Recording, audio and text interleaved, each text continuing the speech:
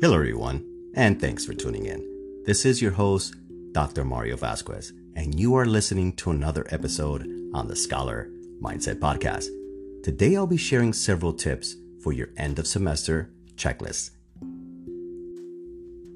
During the end of the semester, many students have their mindset focused on the seasonal break. I know it's been a long and interesting semester in our lives. Many students have been attending college remotely, others face-to-face, and others totally online. I want to congratulate you for your efforts and courage in continuing your education during these unprecedented times. If you are graduating this semester, I want to give you a virtual high five and say congratulations to the class of 2020. It will be a year that no one will forget, and I am sure you will cherish your college experiences pre- and post-COVID times. Most of you will be attending a virtual ceremony, and others will drive through town in your cars to share with others your achievements. Thank you for your hard work, and best of luck in all of your future endeavors. I encourage you to be the light and change we all need in this world. If you are continuing your education, I want to share several tips to help you continue with your college journey. Tip number 1. Register for the next semester as soon as possible. Why? The sooner you register for classes, the sooner you will secure a seat in the class that you need to continue with your program. If you wait until the last minute, many courses will be filled, and you will ultimately delay your graduation date. So as soon as you finish listening to this podcast, find your program of study, contact your academic advisor, and make sure you are registering for the correct classes for the next semester. Tip number 2, review your financial status. Make sure you have your financial aid packet squared away. This means that you should have already applied for financial aid assistance at your college or university. If you don't qualify for any financial aid, then now is the time to search for scholarships to pay for your education. You should also make a budget to help pay for your school, books, and other living expenses. Your education is an investment for your future. Many students register for classes and forget to pay for their tuition. Remember to make sure your classes are not dropped for non-payment. Tip number 3, reflect on this past semester. What the military calls is after-action review. Reflect on what you could have done better. Did you visit the tutoring center when you needed help for any of your classes? Did you approach your professor and share with him or her that you needed extra help? Were you distracted with other things such as entertainment, like video games, movies, or your work schedule, family responsibilities, or you could not focus due to the current world situation?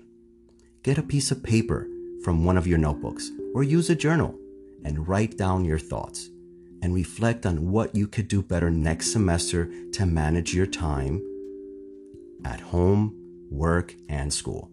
Remember that your success lies in the palm of your hands. Tip number 4, make a plan for your next semester in college. You could use your cell phone, a calendar app, or a notebook. Write down the weeks that are coming up. Write the days you will be attending classes, the days you need to study for each class. I always recommend 3 hours a week per course. Remember that some subjects will need more time than others. Also, anticipate the projects that you will be working on, study time for exams, and for group work. The idea is that you have a plan in place for your classes and study time outside of your school schedule. If you are working, then planning is even more crucial to keep you on track of your time. Tip number 5, enjoy your break. Take a day or two to prepare for the next semester, such as registering for classes, verifying your financial situation, and obtain the books you need for your next semester. After you have those things taken care of, now make a list of things that will make you happy during your break. Spend time with your loved ones and family and friends.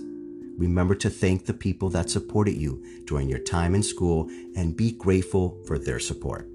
If you cannot be close to your loved ones, then call them and express your gratitude over the phone. Your support system needs to hear from you that you are safe and healthy. Remember that college is where you go to prepare yourself for your professional life. So take advantage of every moment you learn from your professors, classmates, and college staff. It's a once-in-a-lifetime experience, so make it worth your time and efforts. Your academic success is important to all of us. The world is depending on you for your innovation, creativity, and leadership. I hope this information was helpful, and I look forward to hearing about your experiences. Remember to stay positive, stay organized, and stay mindful of your academic success. I wish everyone a safe, healthy, and fun break.